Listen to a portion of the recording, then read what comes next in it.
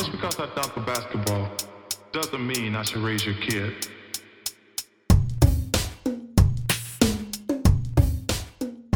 Hello, and welcome back to Dear Adam Silver, a show dedicated to creating alternative perspectives on sports. My name is Abigail Smithson, and as always, I am your host. And today's guest is Bradley Robert Ward, a studio and conceptual artist based in Houston, Texas. As his website states, his studio work is heavily focused on combining materials and methods that placate and demystify his standing within the world, most recently utilizing photographic transfer, drawing, and collage as a direct visual language. And as you'll hear on today's podcast, Bradley has been experimenting with cyanotypes. Bradley was also a featured guest on episode 21 of Dear Adam Silver when we discussed his collage and tapestries, where he uses found imagery of iconic basketball players as subject matter. I was so happy to have him back on to discuss his newer work, which is focused on baseball, specifically the Negro Leagues, and what the game means to him personally. As Bradley acknowledges at the beginning of our conversation, we recorded this episode the day after Chadwick Boseman died. It is important to acknowledge all that he created and contributed during his time as an actor and beyond as a person. Thank you all so much for listening, and please take care and stay safe. I was just feeling like I really needed to take my mind off of all the other things going on. Um, but I was um, definitely wanting to work with, more photos. But I wanted to try and find a different method to explore. And I had never really done any cyanotypes, and I had liked some just some examples that I had seen, and also what you can kind of do with them once they are done. And then also, I found out later that you can tone them, so I'm trying to look into that. But I've just been working on some cyanotypes, and then also using the actual cyanotype as like the fan portion of a church fan. So I was like doing some woodwork as well, like making the handles out of like pieces of pine. So just kind of doing things literally with my hands to pass the time and try and be productive. Yeah, I think that the trying is an important part, and throughout this whole period, it's felt like that has ebbed and flow, ebbed and flowed, at least for me, with Yeah. when I felt really like, oh, I can take advantage of having more time, and then also feeling overwhelmed by what's going on and feeling a little bit more paralyzed and not being as productive. Yeah, I think it's just, um, I think overall it's been hard on everyone who is an artist just because in the beginning you couldn't get any supplies, and then it was almost kind of like having to ration what you did have. And even in that event, no one was really buying work either unless it was charity work, but then you also don't get any of those funds. So it was kind of a double-edged sword in the beginning. And then, like you said, it was kind of just paralyzing. And of course, um, with like George Floyd losing his life and then Breonna Taylor as well, all that just really kind of piling on. And I guess for lack of a better term, I was having like some imposter syndrome. Like, is what I'm making like really even important or needed? And then also like, is it even important to me? Is it even important for me to be making work that's like specifically speaking towards this, or do I need to make it mean something more?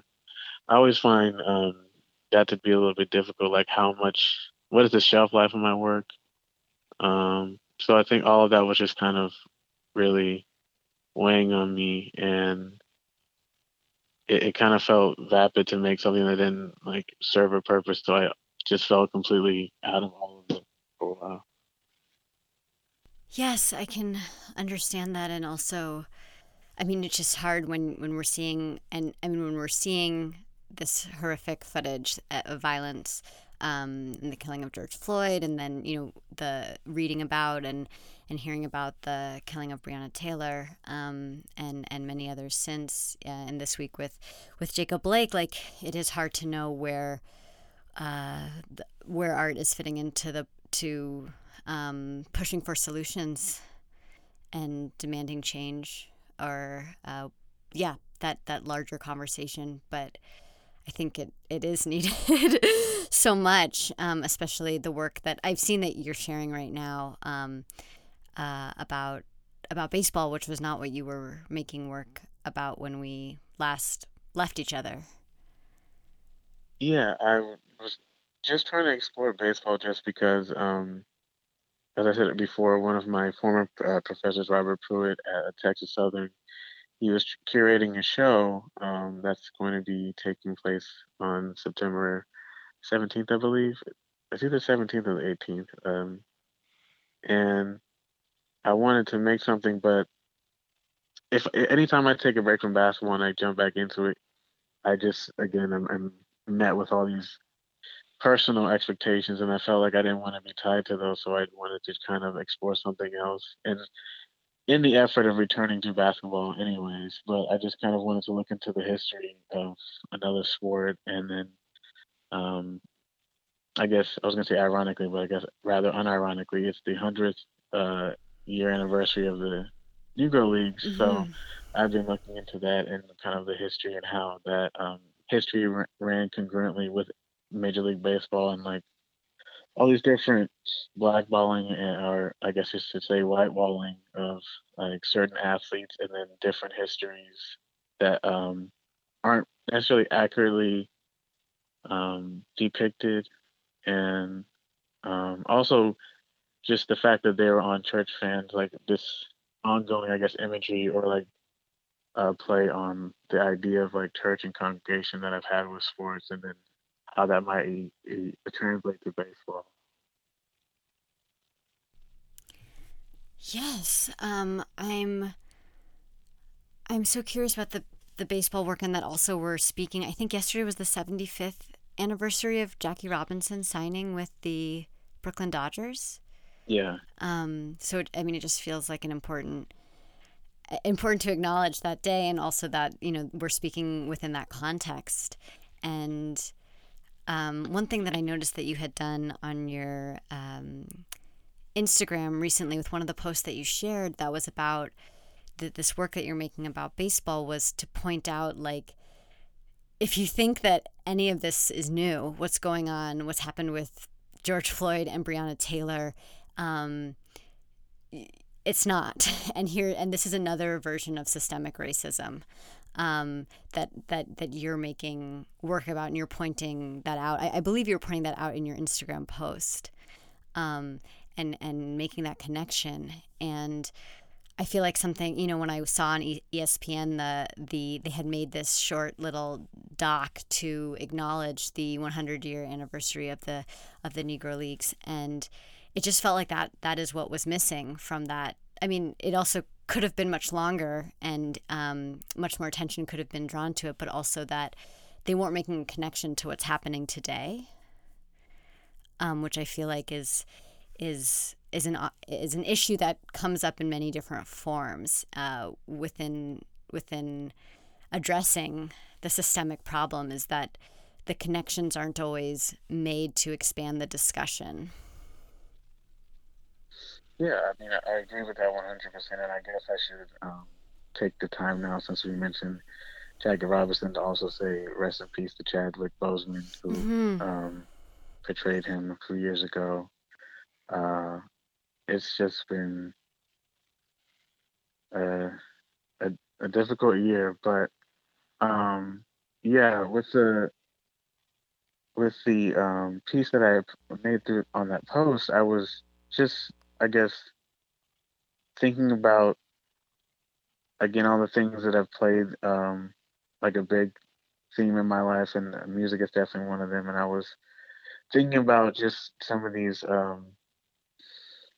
themes that have been that are somehow in the ether tied to each other, and even if you look at I believe on Jay-Z's 444 album, in the last song Legacy, he talks about there was a time when America didn't let us ball. Those times are now back. It's called Afrotech. So even if you think about like black people in the technology field, they are being probably whitewalled the same way some of these Negro League players were.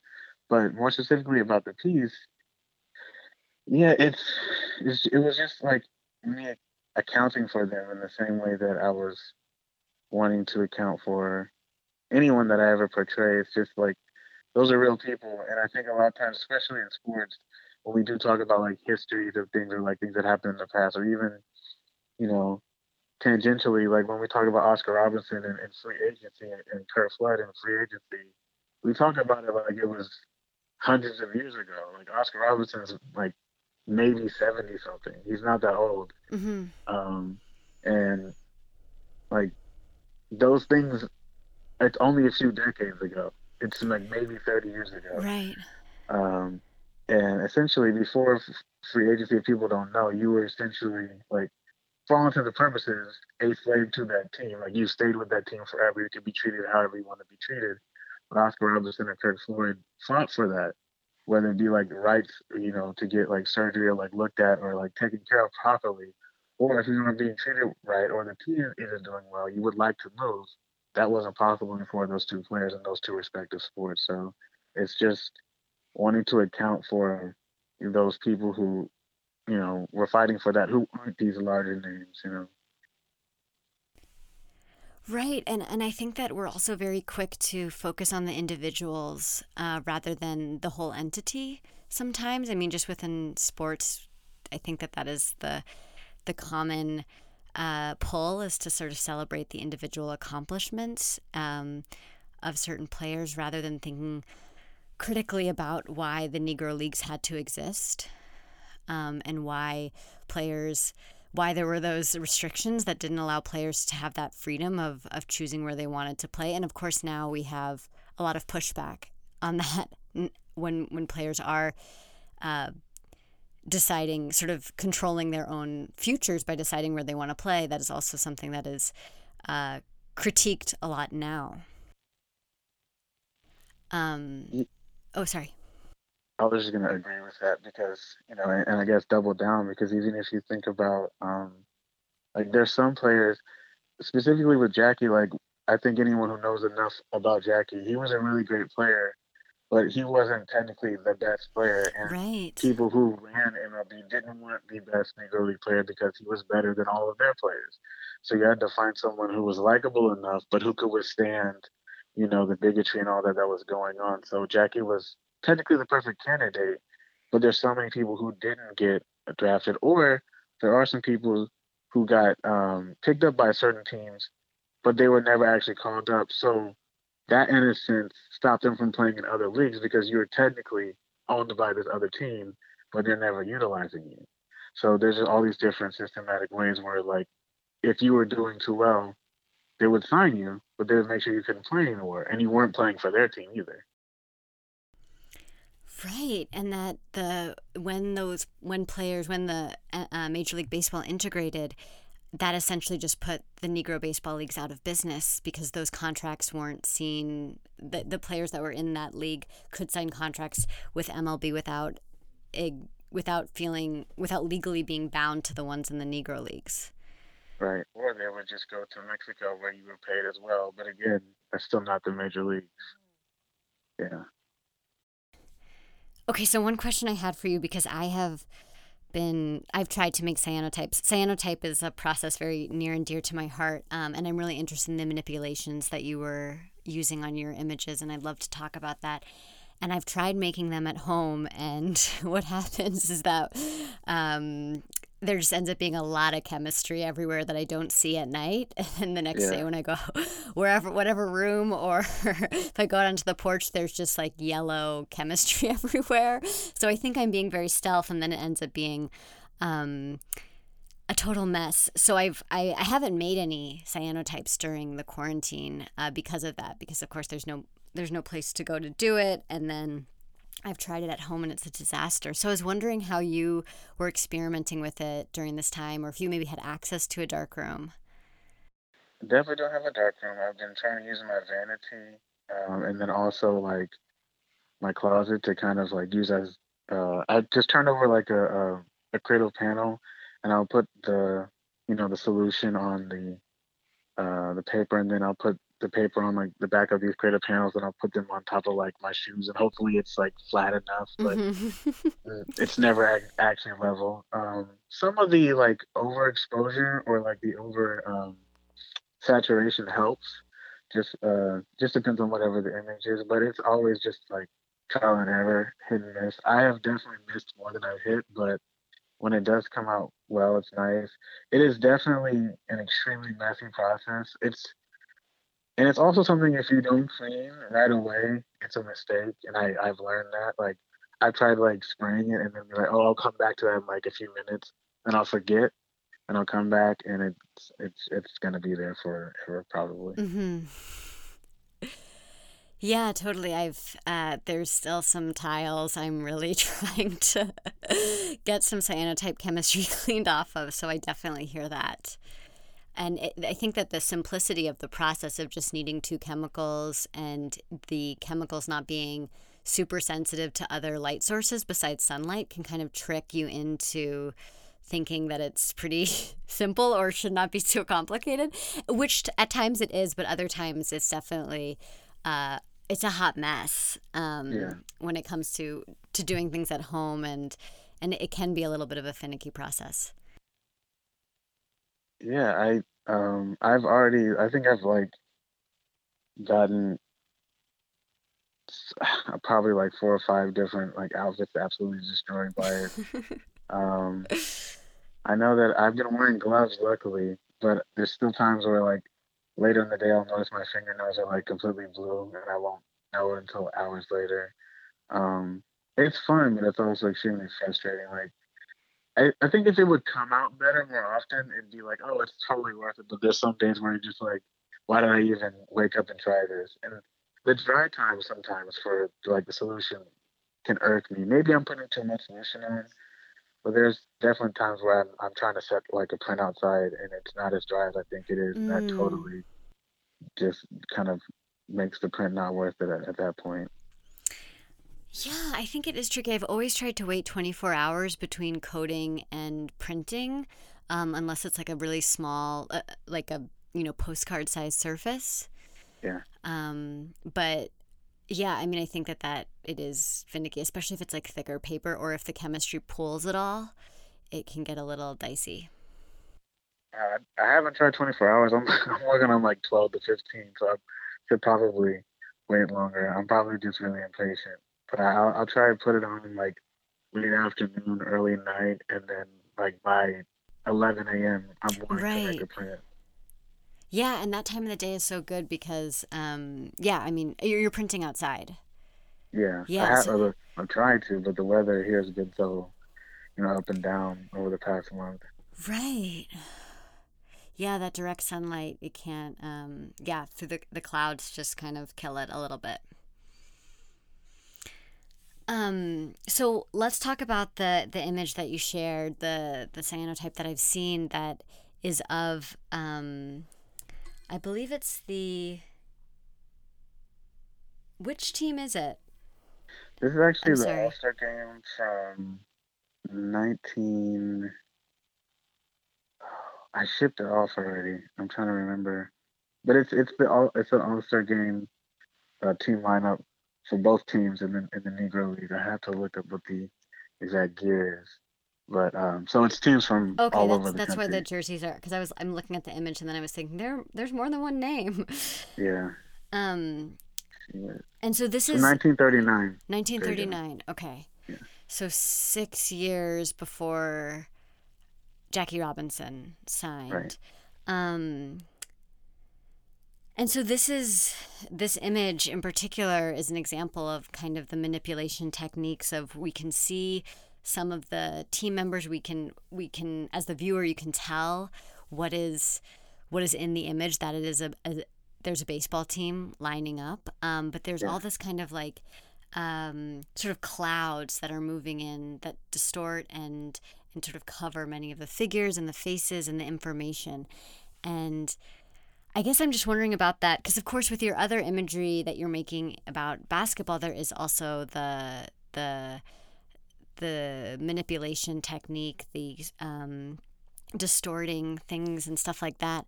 And I'm just wondering how much control you had over these shapes that are kind of taking over the image and covering it up, and how that kind of works for you conceptually.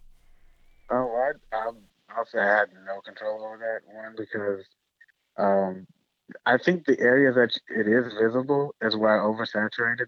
This I believe was my second like Sinotype period. So the first one I did, I really enjoyed, and I really loved how like the actual like negative came out where it gets kind of like browns, and then you see like the really deep blue in the figure, and I was like, oh, this looks really cool.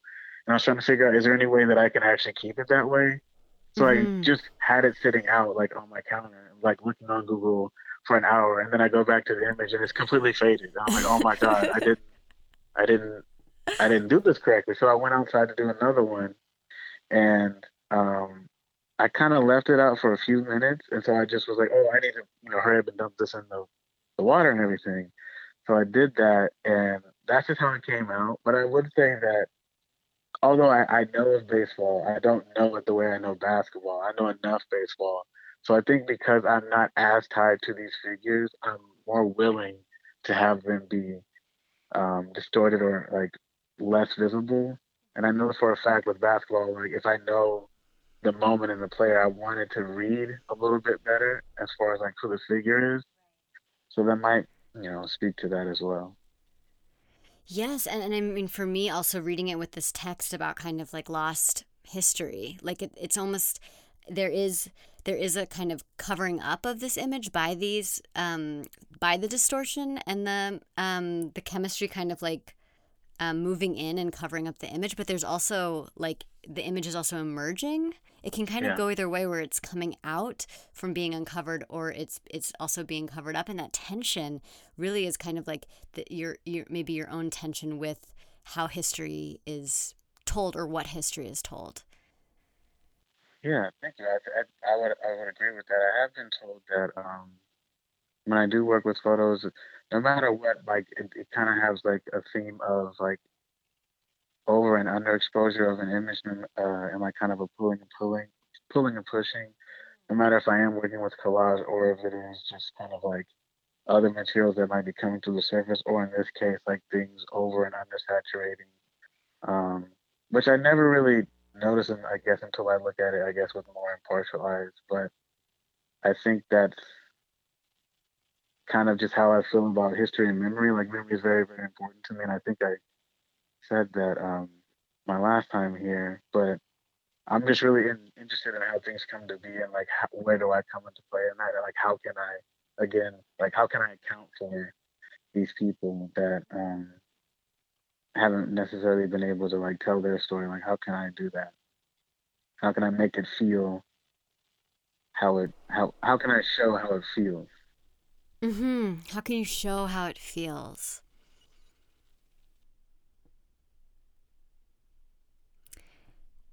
That's a really wonderful way to approach it.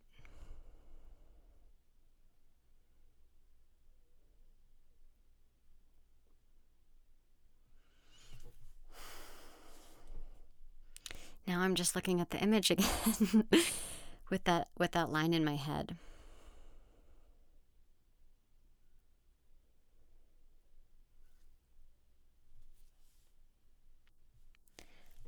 And I'm thinking about your other work. That I mean, of course, I just looked at it recently too to prepare for this interview, and thinking about the image of Dennis Rodman.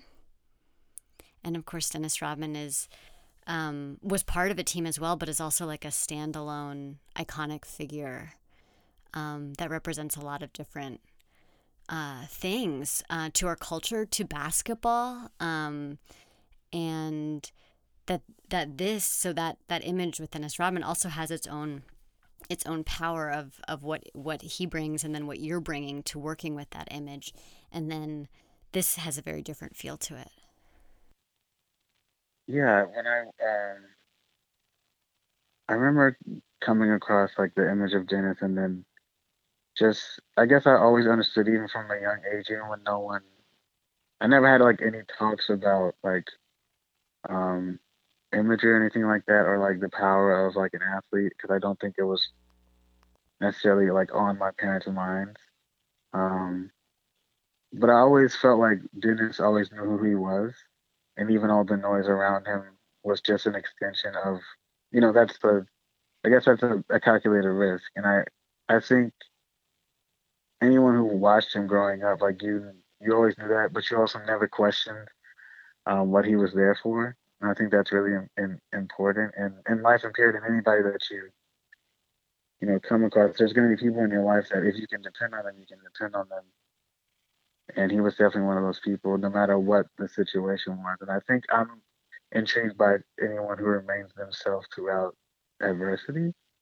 And I think that's also why I'm interested in athletes because they have like essentially they have a singular job, but I don't know what that person has to go through on a daily basis. I don't know, like you even think about what was happening with Paul George recently. Like it's really easy, make memes about somebody where they aren't performing well, but we don't ever really know what anyone's going through, what they're dealing with, and for him to like come out and say that he was having, he was struggling mentally and emotionally being here, not only with like the civil responsibility and what they like initially were protesting, but also like being away from home. Um, and we don't know what that's like. And I think that as an artist, you know, that's what this whole podcast is about. But I don't think that most artists relate to sports at all. But I think if you can like understand that you may have a singular job, but at all times you have the weight of the world on your shoulders, and nobody ever really knows what that feels like unless it's another artist. Like I don't know how many times growing up I've been like worried about like the price of graphite or something, or like what should I price my work at, and I'm asking someone who is an artist or not in this world, and all of that seems like trivial or like completely like obtuse to them. But that's my livelihood. That's like what that's how I live. But none of that seems to matter to these other people. They just want me to, make whatever I make. And they also think it takes no time to make that. Mm-hmm. Um, but I'm not And that it's going to like fun. soapbox right now. Yeah, making art always seems really fun to people who aren't doing that thing. And, the process definitely is, but like those hours you spend literally trying to problem solve, it's like being on your own therapist couch with yourself, and it's very, very difficult. Right. And just the like you're saying with Paul George, that in when I am struggling with a particular thing, like there's no chance that that is public. And so that type of I mean, there are benefits to there are benefits and negatives to both. And but yeah, I mean, I just think we could all operate with a little bit more care towards each other and not get into bringing someone down for you can't be perfect all the time. And these players, both for the WNBA and the NBA, also took a chance on the bubble. I mean, we didn't know that it was going to be safe. It has ended up that it has been safe, but they took a big risk by going there to play. And I feel like that's also important to acknowledge that it wasn't guaranteed that and it still is not guaranteed that there's not going to be an outbreak there. Yeah, absolutely. I don't know that I would have done it. I think I might have stayed home. Yeah, it's really hard. I mean, especially just when you have your family. It's like leaving your family, leaving your kids. It just it's really hard to know and put yourself in their shoes. And then on top of that, having to deal with, kind of carry the weight, kind of like be the conscience of the country Right. in many ways. Like of course, something I tried to touch on in the previous episode, but just that this is like we're asking a lot from professional athletes and specifically from professional basketball players right now. And I'm, I'm excited by what they're doing, but it's also like this can't be sustainable that we look other places besides our government for work to get done or for work not to get done, and that to be what is so powerful. I don't know. It's there's a lot of I have a lot of thoughts. Yeah, I mean, I totally agree. And I think about, I believe it was Marcus Spears from, like, he was reporting on ESPN this morning, like, taking a moment to, kind of feel for Chris Paul because Chris Paul is the president of the Players Association. So he not only has to deal with, like, the demands of the players and the demands of like speaking for them, and then trying to like unify all these people and see what gauge what they're feeling. How should they hold the NBA accountable and like their constituents, and then also have to deal with like playing a game today, and then that Right. like is his job is almost on the line if they lose this game, and just thinking about all the things he has to compartmentalize. Like we don't ever take that into account as like patrons of this sport, and I think that's just again a mirror to being an artist. Like people ask for a whole lot, but you know they they're not willing to pay for some of the stuff that's going on. So Right, and on top of what Chris Paul's dealing with, I guess the Oklahoma City, or the governing body there that I guess controls like how voting gets done in the city, has already said that they will not be using Chesapeake Arena as a polling location. So they've already said like thanks but no thanks to wow, the NBA, or the owners of the team that were willing to work with NBA on that. So then it's like the things that you did fight for and that you did advocate for, like the city doesn't have your back, even though you're their player. And if you win a championship or however far you get or whatever award you win, like you'll be celebrated. But for these other things that matter much more to the whole country, yeah. So I'd like to talk a little bit more about baseball because I also there's also another part of your work that you had shared about how your dad had played baseball when he was growing up, and I think that you shared a photograph of yourself playing baseball. yeah, Yeah, and so I'm just wondering.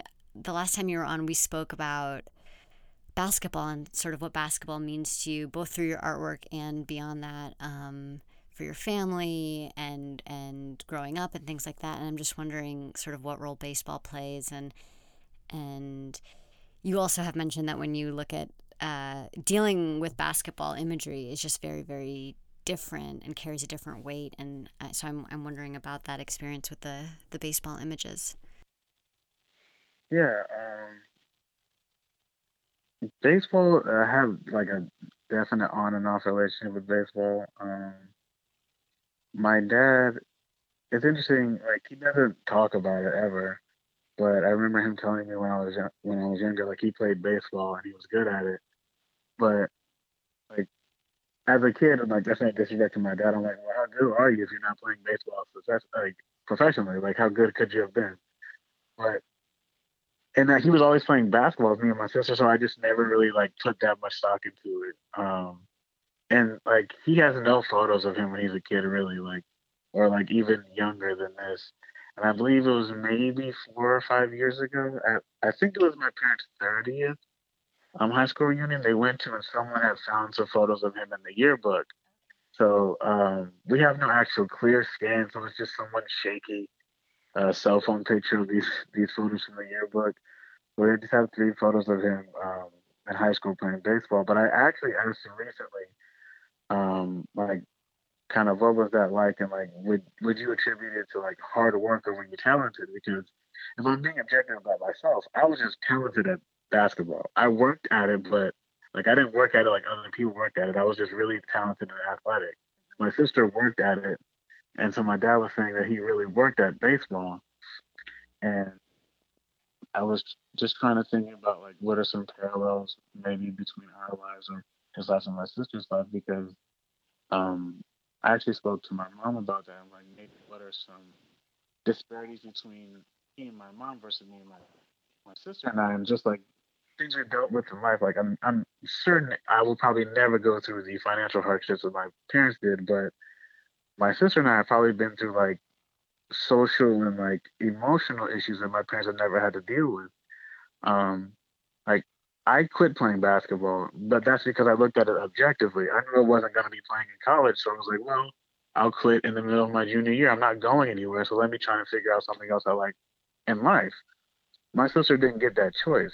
She had an injury, and basketball was taken from her. Mm, So I think about like different things yeah. in that way. And my dad, like, he played and he told me he won like the Little League City Championship like the first year he played baseball, and he was really good at it. And he went on to play in high school, and he led the team in home runs. He said he only hit 4 home runs, but nobody else hit that many. And he was really small and really fast, and he was really good. But he was saying, because of like instability in his household, and he was living with his grandfather, he went to buy a car, and his grandfather was a co-signer, and his grandfather was saying, "You can't keep playing because you have to afford this car." And he was in a position to play for college, but they weren't like he had to pick a real job or something that this is going to take a chance on. So he never got the opportunity to do that. So I think about the different things he's afforded me by not playing, and I just think there's so many things that he and I will never see eye to eye on. But I think about like the fact that whatever he did do, I'm here now because of those things. In baseball, to me, when I was a kid, I liked playing, but it was also extremely boring. And Yes. it really wasn't until I was in middle school where I started to like, outside of King Griffey, I just didn't care about baseball. But in middle school, I started to like really care about more nuances of baseball. And just because the Yankees were winning so much, I was a Red Sox fan. And the year that the Yankees played the Marlins, like Josh Beckett is from Deer Park, Houston, so I was rooting for them, and I put $40 down on the Marlins. This is getting on a tangent, but I won $80. Please. I won $80 because the Marlins beat the Yankees, and I was so excited. But from then on, I was a really big Red Sox fan because I loved Manny Ramirez. I loved, you know, David Ortiz, Trot Nixon, like the whole team. Veritek, everybody. I was really into it and I was really liking it. But again, playing the actual sport, it just kind of felt like there was something missing for me. But I always watch the playoffs of baseball, but it just feels like there's too many games that don't matter in the season for me with baseball. But also, televised baseball sucks. I mean, right. I mean, being at a baseball game is great. Though. Oh yes, as an adult, I've come to really appreciate the being there, but it's really hard to stay totally engaged in a televised baseball game. Right. If it's not a playoff game, there's really no point in you watching like a regular season baseball game. Like I think the All-Star games may be the only one that I watch part of, and then I'll maybe watch a couple of games every now and then, like parts of an inning, but it just doesn't matter most of the time, and that's kind of like unfortunate. But playoff baseball is like extremely high intensity. And even like getting into playoff hockey a few years ago with the Blackhawks, like playoff intensity any sport is really great. But sure. Yeah, just the only thing baseball really has for me are like some of the players that I grew up watching that are like very, very important to like my sports almanac and who I am.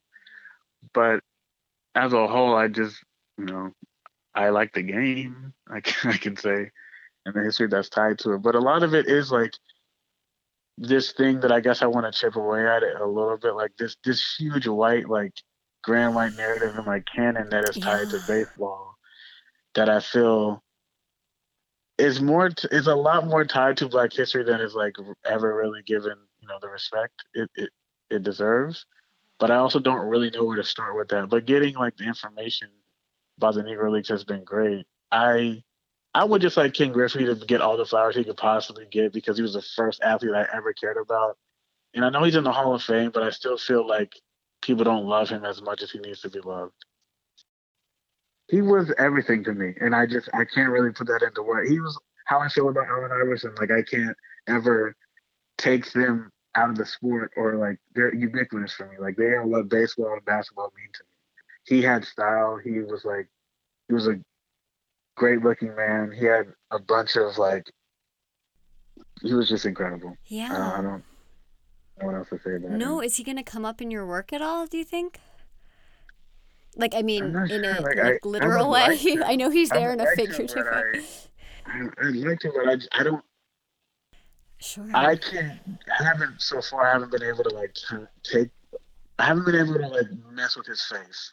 And I don't want to do it if I'm not going to go all the way, but I would like to. I just don't have anything to say other than I love him. Like, I don't have any history that I want to dig up with Ken Griffey yet.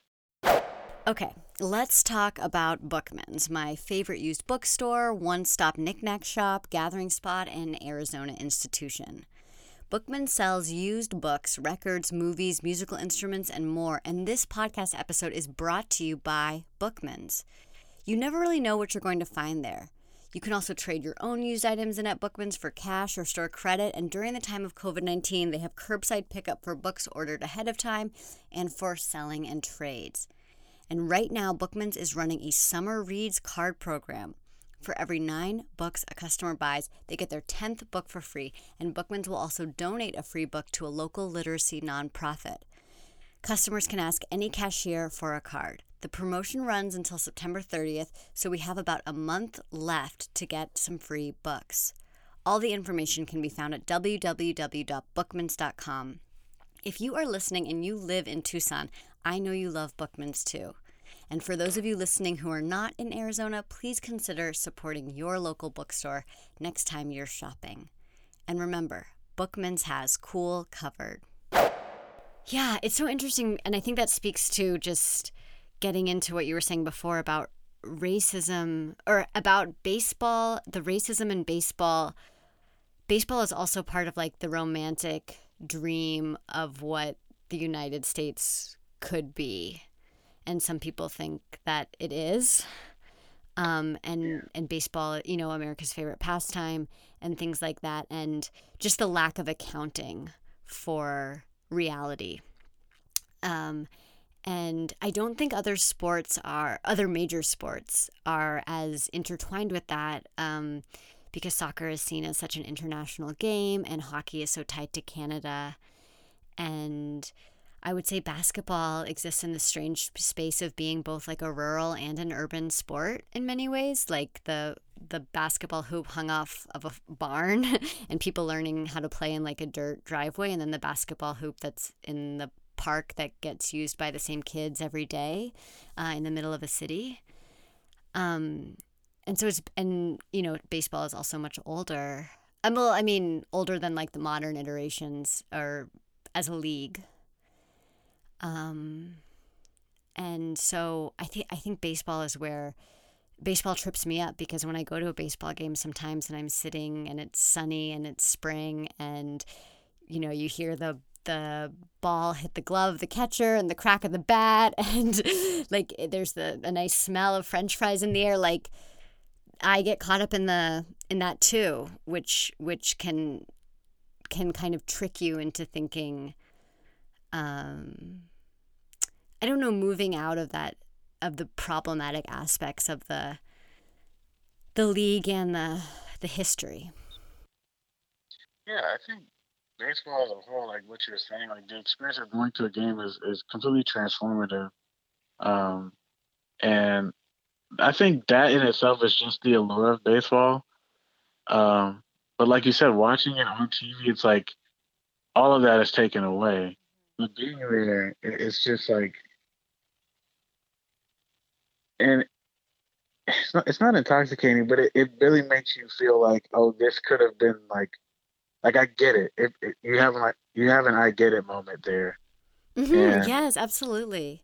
It's just like, I get how this could be entertaining if I didn't have like a cell phone at home, and I get how this could be entertaining, or like this sustaining something when there was nothing else around. And it's so interesting how it's like every other sport seems to embrace like modernity and like things to speed up the game or what have you. But baseball is like, outside of replay, there's just things that have never really like worked. And even thinking about like these stupid unwritten rules of baseball, like it's like you cannot have fun while playing the game, or like any hint of disrespect, it's like we've got to hit this guy in the head with a baseball now. And it's like, again, why are you allowed to self-police? But any other sport, it seems like, that's impossible. But I also think about, the fact that, like you said, it isn't, it doesn't seem to be accessible. Well, my dad had told me, like, part of the reason he played baseball, like, he really liked basketball, but he was small. But he was saying that baseball is the only game where you need, one other person to you have to have 7 people to play. He was saying basketball is the only game that you could just play by yourself. And like where he lived, there were several people, but they all couldn't play the same thing. But baseball at the time was like an equalizing game for them. It didn't really matter how big or small you were, as long as you could have hand-eye coordination, you were okay. So I think baseball starts out being this thing that's almost kind of like your training wheels for understanding your body, and then it kind of becomes this members only thing that perpetuates so much of the history of this country. But even saying that, we have a lot of white stars, but how many Afro-Caribbean and Afro-Latinas have sustained baseball over the past 20 years? Absolutely. Everybody knows Mike Trout is probably the best baseball player right now, but so many people have said he's the worst superstar you can ask for. He doesn't want anything. He doesn't even want to be in front of cameras, and there's nothing wrong with that. But it's baseball has constantly had this problem. How do you make the sport more popular? King Griffey was the perfect superstar. You just haven't had a real superstar outside of that, because even Derek Jeter, for as popular as he wasn't a big media person. He was never in front of stuff. There's just no all the brash and really entertaining people you see in baseball, they get coverage, but all these unwritten rules don't allow these people to be who they are. You get Yoenis Cespedes and then Aroldis Chapman, Yasiel Puig, people who are really animated, but because they do something to upset some white person on the third base dugout, they're subjugated. Yeah.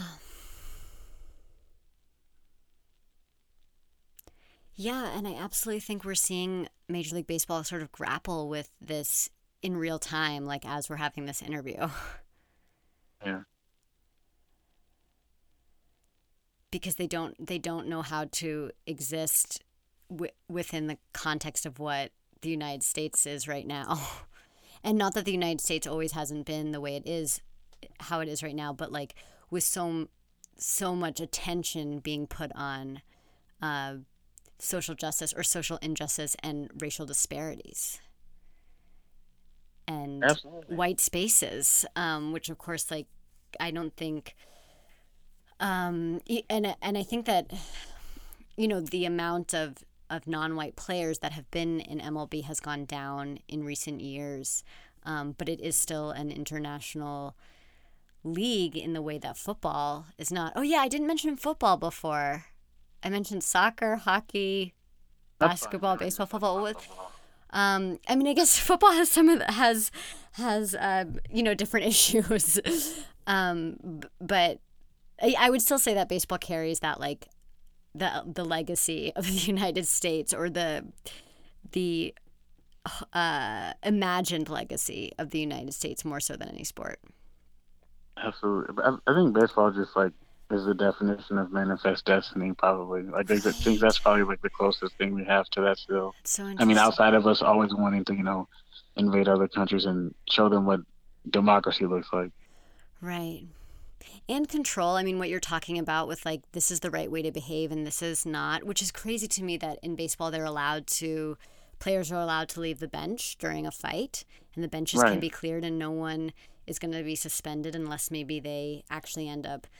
I mean, so much of the sort of toxic interactions within, as in my perspective, what I see is that when baseball players are throwing a pitch at each other or trying to hit someone or something like that, it is for show to some extent without really wanting to hurt the other person necessarily, or to prove a point, it seems. Yeah, it's literally cracking the whip. It's this is what I could do if I wanted to do this to you. I have the power to, keep you in your place. And there's so many, I think the overlap with football there is you have so many white players that are still in the position of power. In football now, there's definitely many more black quarterbacks. But think about, ultimately, the pitcher's usually white, unless it's the closer. But the person who controls the pace of the game and like can literally dictate whether you get hit or not with this ball as a white person, and that's just like, you know, harkening back, I guess. Sure. Yeah, and I think if I guess it's so crazy in comparison to basketball because of the restrictions placed on basketball players, like in heated moments when there is looking like there might be a fight. If a player leaves the bench, of course, they could get suspended for the next however many games and get a big fine or something like that. And so for me, that is like a way to also, I mean, that is absolutely a way to control. And I think that came out of the Malice at the Palace. I mean, I think they already had rules in place, but the rules have become much more strict where it's like you put a toe over the line versus you're not directly involved, or I'm not sure, but it's just like that is also a way to control bodies. And the Malice at the Palace was a racialized event where systemic racism definitely showed itself in the NBA in its response to what happened. And it's just interesting to me that there is control. I mean, there is just like this, like sort of, it's the gentleman's game or whatever it is, that like there's this proper way to play baseball, but also you can like just pile on each other without any punishment at any point in the game if someone's pissing you off. Yeah, like the selective impunity in baseball, like definitely has never made sense to me. But I was gonna initially say I guess I'd rather have the league have that power, but I guess the whole point of that is like it's a board of people who make a decision. But I just think it's kind of, it's like you would never allow self policing in football or basketball. I think it's kind of impossible to have that in basketball anyways because it's so visible. But you wouldn't allow that in football just because of how physical it is. But I also think like, you know, this has been debated on like sports analysis show and it shows for a long time. And I think that they always bring up the point that, you know, basketball and football are predominantly black, but baseball is not. Even though I think that is, you know, changing a little bit, but still, it's like the fact that you do have this overwhelming amount of white players, you're going to allow them to, you know, essentially let boys be boys, but that just is a little backwards to me. Yeah, absolutely. And then it's really the only sport that has something that can easily be used as a weapon. Right. I mean, I think we saw last year in the NFL season that someone took their helmet off to hit someone else with, maybe, or that has happened before. But that's the only other thing I can think of that's like, you know, in cleats. But just like the bat itself is kind of can do damage. Hockey sticks are also dangerous. I forgot about that one. Right. Yes, absolutely. But they fight. But they're allowed to fight. Yeah, I know. And that's a part of it. I mean, that happens so often. That like gets them views. Yeah. I'm wondering if you've been to the Negro Leagues museum, the one that's in Kansas City. I have not. Are you planning on making a trip once we can make trips again? Are you thinking of going there? Possibly. I guess the closest I've come is 2 summers ago. I went to the National Museum of African American History and Culture, and they had like a sports section in there, and I was interested like to see the the history of baseball. Sure. Yeah. Chronological events. That's what I was. Yeah. And all the other sports that they also were highlighting in there, kind of like the histories, and it still kind of felt a little sports on baseball. But that also makes me think. I just think, knowing what I know now about the world, whenever there is like sports information on Black people or something, I'm wondering like, well, how much like is being covered up by something, or how much do I not know? I think that's a fair question with, you know, everything that's happening, especially now that, like, since I was a kid, I had like that textbook, the history textbook with King Tut, and he was like a white guy with glasses. Right. And like that's definitely not what happened. No, and I mean, even just talking about Manifest Destiny as a myth rather than, you know, an idea to base a country off of. Yeah, I mean, we do have to do a lot of re-examining or asking what's missing in order to, I mean, your hesitation about what you saw not maybe being enough, I think, is really well-founded.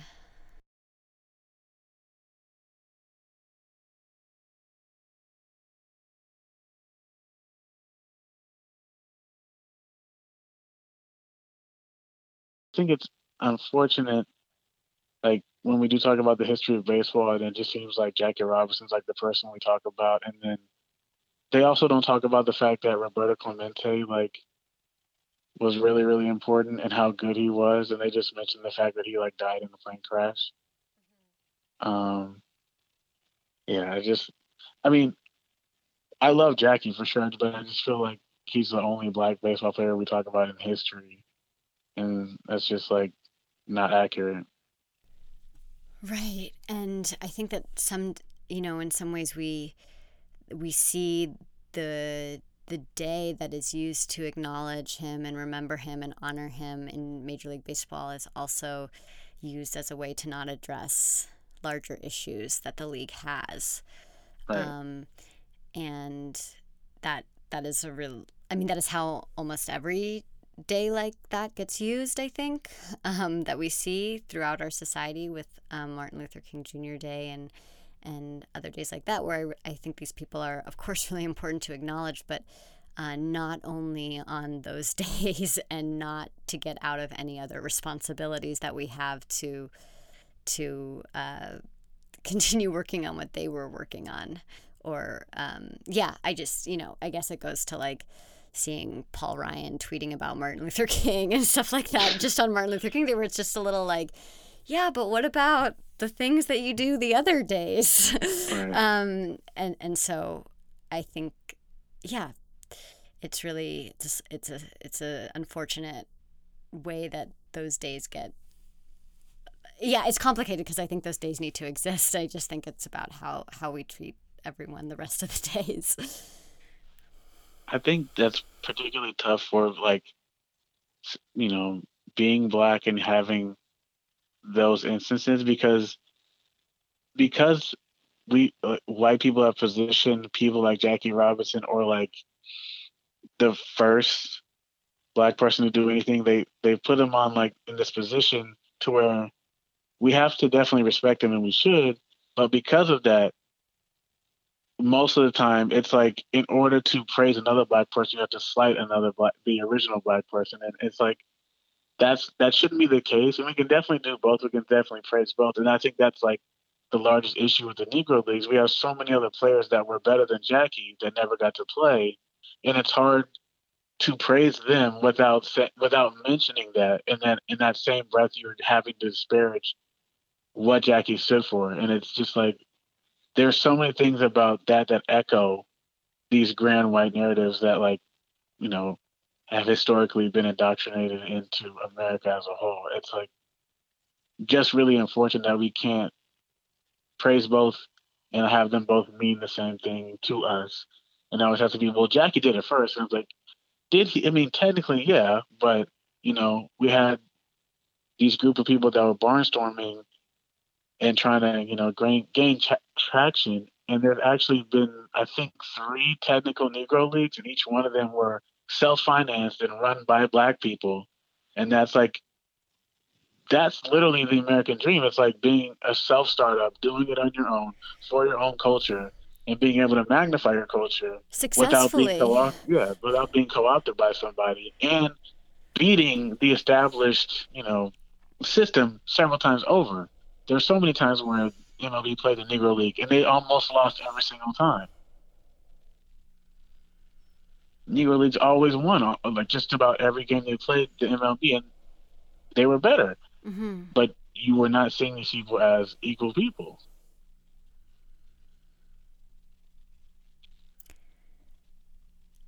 Right. And I mean, just that, like you're saying, that this was its own sort of thriving entity that didn't necessarily need Major League Baseball to integrate that did not define its success at all, Right. but it instead took away its success. Yeah, the only thing that MLB could offer in the Negro Leagues was just money and sustainability. Everything else that they were selling out games. They were great. They had the athletes, but they had to find a way to dismantle whatever that was because it was gaining too much attention. Like that was like the literal words of the MLB commissioner at that time. After the Lions played, the Detroit Tigers played Negro League team, they lost 6 out of 7 games, and they said we've got to find a way to shut this down. It's creating too much dissent. Like, how are we looked at as professionals if we can't beat these people who are less than? Like, that's like, how does that work?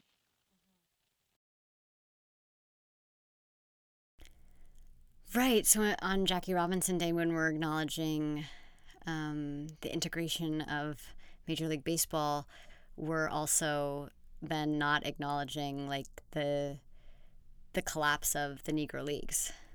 Right. It's like saying, look at this exceptional black person. That's essentially just what it is, Right. unfortunately. Which also just one thing on top of another makes it so difficult to then have us collectively address this problem as systemic rather than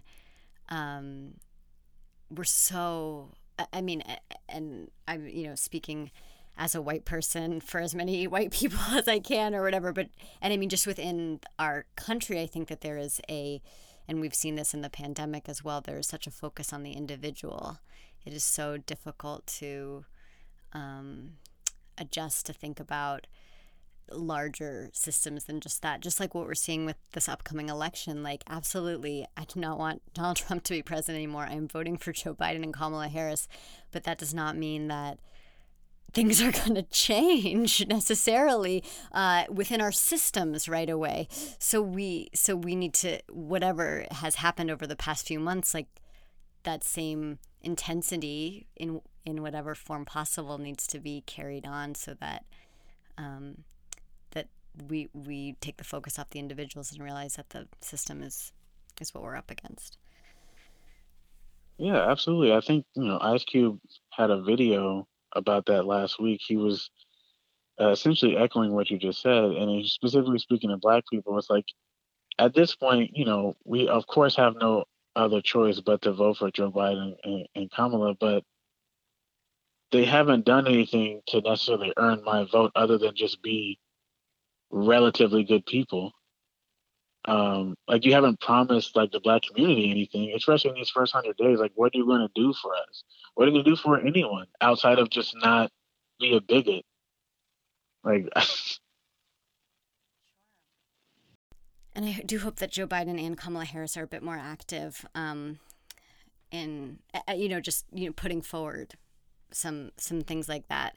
Because that is something, as far as like the first 100 days or specifics. And if they have policies and things that have been written, I just think like also selling that to everyone in a more exciting, direct way. absolutely. Because I I'm mean, sure they have plans. yeah, I was going to say that I'm sure they've got some plans for these debates and everything coming forward, but um, I guess at the end of the day, they don't necessarily even have to have anything, but it's up to us to hold them accountable to say, hey, like at least give us something. Yeah.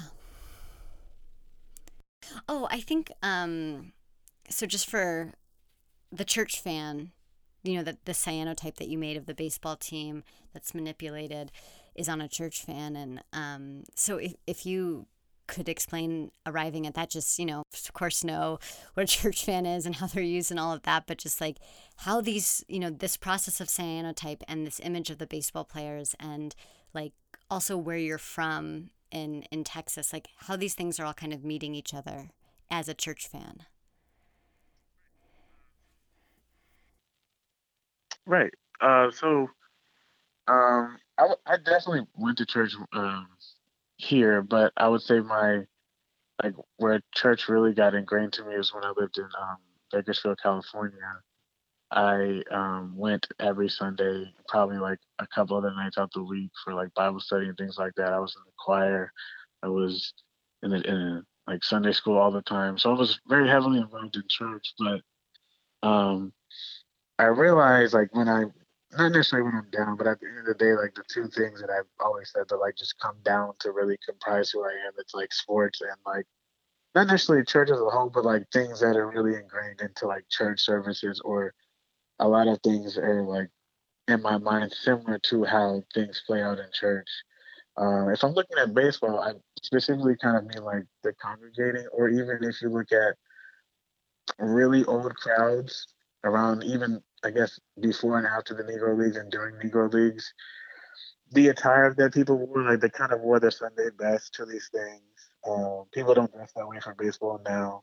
Whether it be like a Saturday affair or like a Sunday affair, people kind of like really dressed up for this. And I think about the seating and how it's like very similar to pews, even though it's like stadium seating, but it's like these people in these rows congregating for this thing, like at this altar, at this poster, at this thing, at this crux or something. Um, and then thinking about like pictures of players, the way like uh, lineups are taking photos, whether that be soccer or baseball, they kind of take like their lineup picture in the same way, and it's like this course of people. I just think about like just really really small similarities. But the reason I kind of chose the church fan for this, it was initially going to be like imagery of church on these, and then I kind of felt like that was like just a little bland for me, so I again wanted to kind of make this metaphor. But thinking about the church fan and like how it provides like a reprieve, it supplies like some type of self-sustaining, like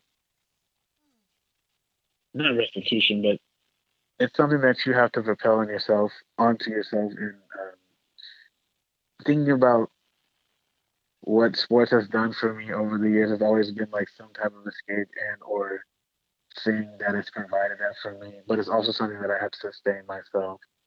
Um, just thinking about like what this haven means and like what this church means. So it's all I guess just internal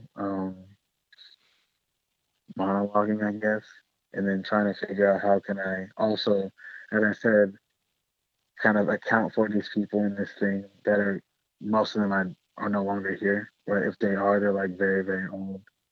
Um, so it's all me trying to like find a reverent way of using imagery and then also like the meaning of like what you do with the fan, um, like placing that whole thing into motion.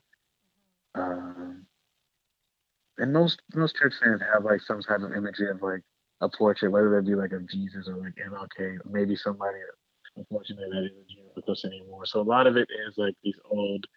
If you look at old church fans, most of them are kind of like old, dingy, or like overexposed now. So kind of just playing with some of that imagery, and then definitely wanting to make more. But um, again, I'm still trying to get the chemistry down with them.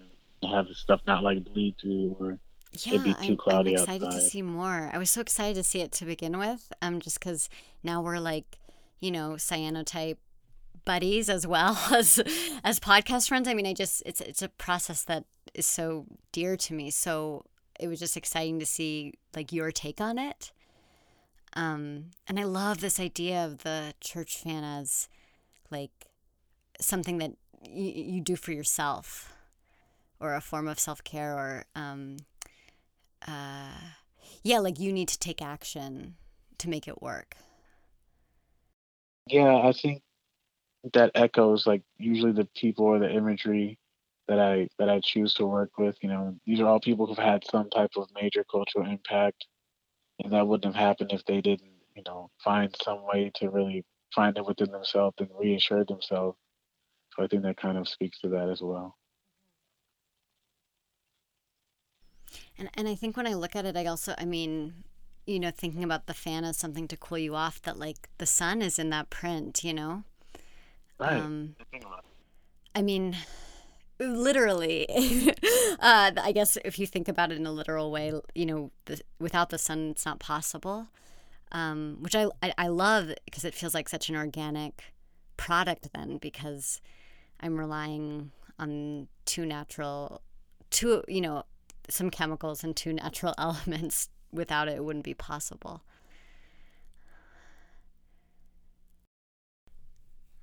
Well, I think if this is just I'm just gonna say this because I'm it just came into my head, but that if you continue with this work, that the Negro Baseball League Hall of Fame or the museum in Kansas City should know about your work.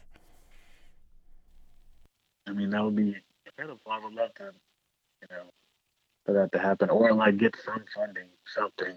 I'm now that I'm out of school, I'm very serious about funding and who do I need to talk to. I'm 30 now, and I don't have time to waste not being able to get paid for things or have help. So I'm open. If you're listening, Negro League Museum. Yes, absolutely. I'm just thinking of because your interpretation of these images adds a whole other layer. All of the things we spoke about earlier on in this podcast that are so rich and important to then thinking about how we remember, how we document history, what history gets left out. Like it's all relevant. Is there anything else that you'd like to share? I'm so happy to talk about baseball because I don't get into it that much, and even though I feel like the spotlight is on it right now for a lot of bad reasons, I think it's still really important to discuss it. I think I have like maybe one friend who like is relatively into baseball. So it's been kind of like this ancillary thing most of my life. But I also think that's kind of relative to baseball. That's kind of accurate for that because, you have a team of players, but you kind of do a whole lot by yourself. But no, I think it kind of does it for me. Yeah, I feel like, when I talk about getting really excited about certain plays in basketball and things like that, sometimes I forget how beautiful a double play can be in baseball. Or a triple play, or just like an amazing catch that you didn't think was possible. And so it definitely has that power too. It's just like, it's spread out more. Everybody loves a home run too. So Oh yeah. That. Shout out or to like home a runs. really crucial strikeout. Mm-hmm. Just, situational things with baseball. Yeah, that kind. It's like, 3 balls and 2 strikes and whatever, like bottom of the ninth, and you're kind of on the edge of your seat wondering, like that has its own, even though maybe it's not action packed, that it has its own power. Yeah, or even seeing, like, I remember I was at home watching Derek Jeter's last game at Yankee Stadium, and him thinking that his last at bat was in the 8th inning, and then they end up coming all the way back, and he gets to come back up to bat again with 2 outs left.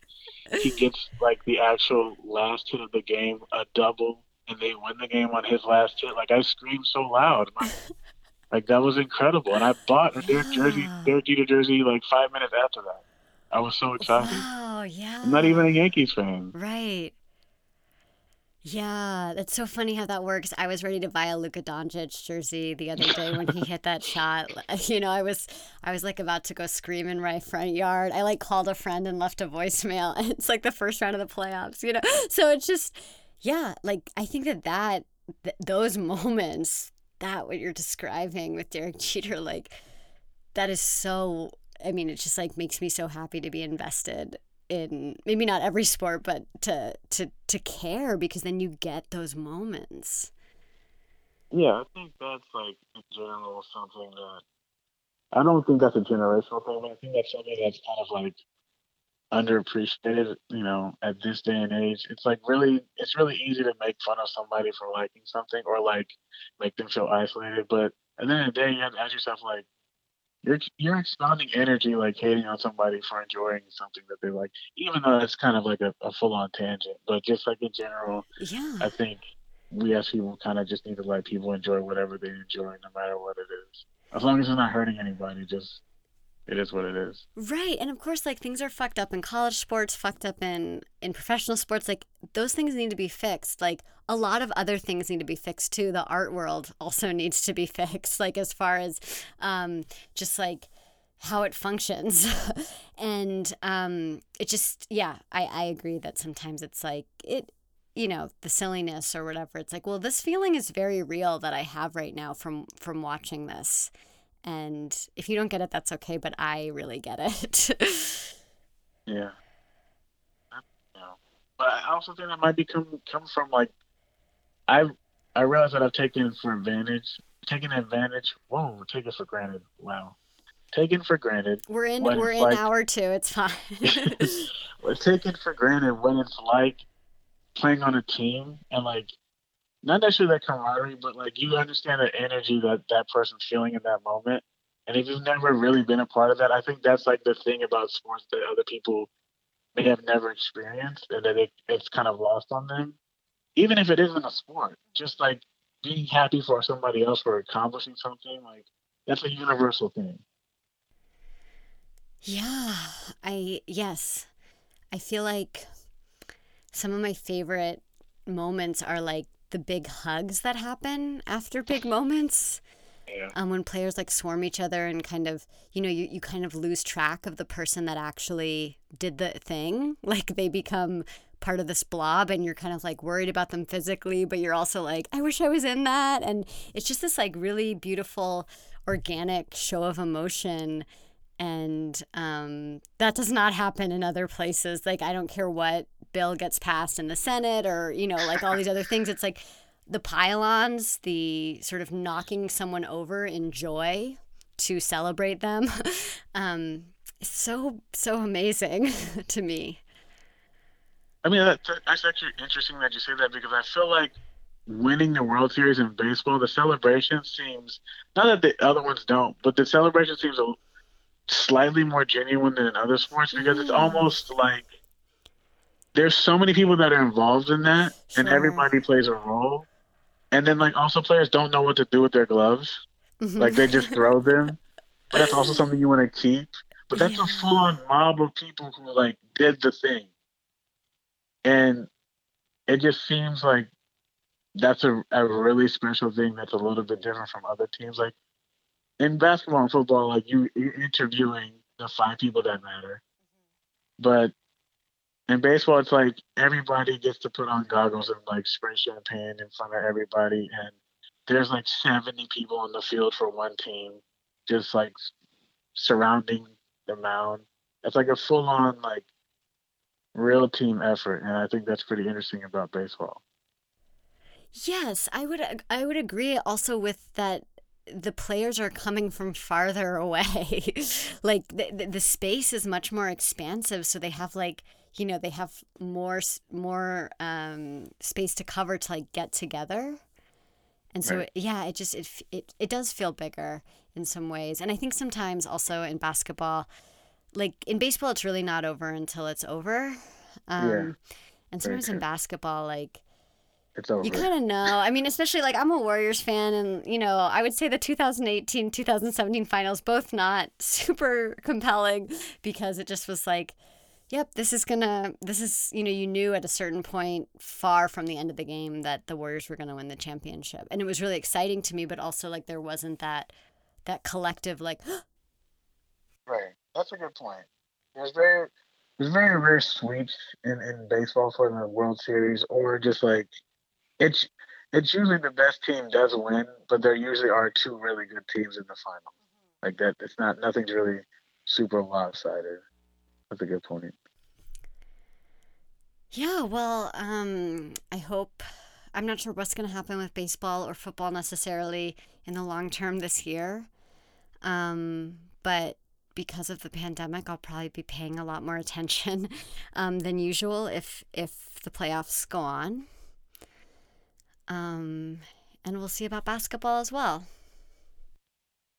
Yeah, I haven't been watching that much baseball yet, but I'm sure by the time the playoffs come around, I'll be interested. Always going to be watching basketball, even though I wasn't really sure initially when the setup came back if I was going to do it, but after like 2 or 3 games, I was like, yeah, I'm here for this. I've missed this. Yeah, I know. It did feel really, I mean, there were some contradicting feelings, but ultimately if the NBA can show the rest of the country how much it takes to keep people safe from this pandemic, I think it's a good example in some ways. And what's happened this week is important. So yeah. And just as, as a shallow basketball fan, I'm loving it. So I'm just like, there's a lot of feelings going on.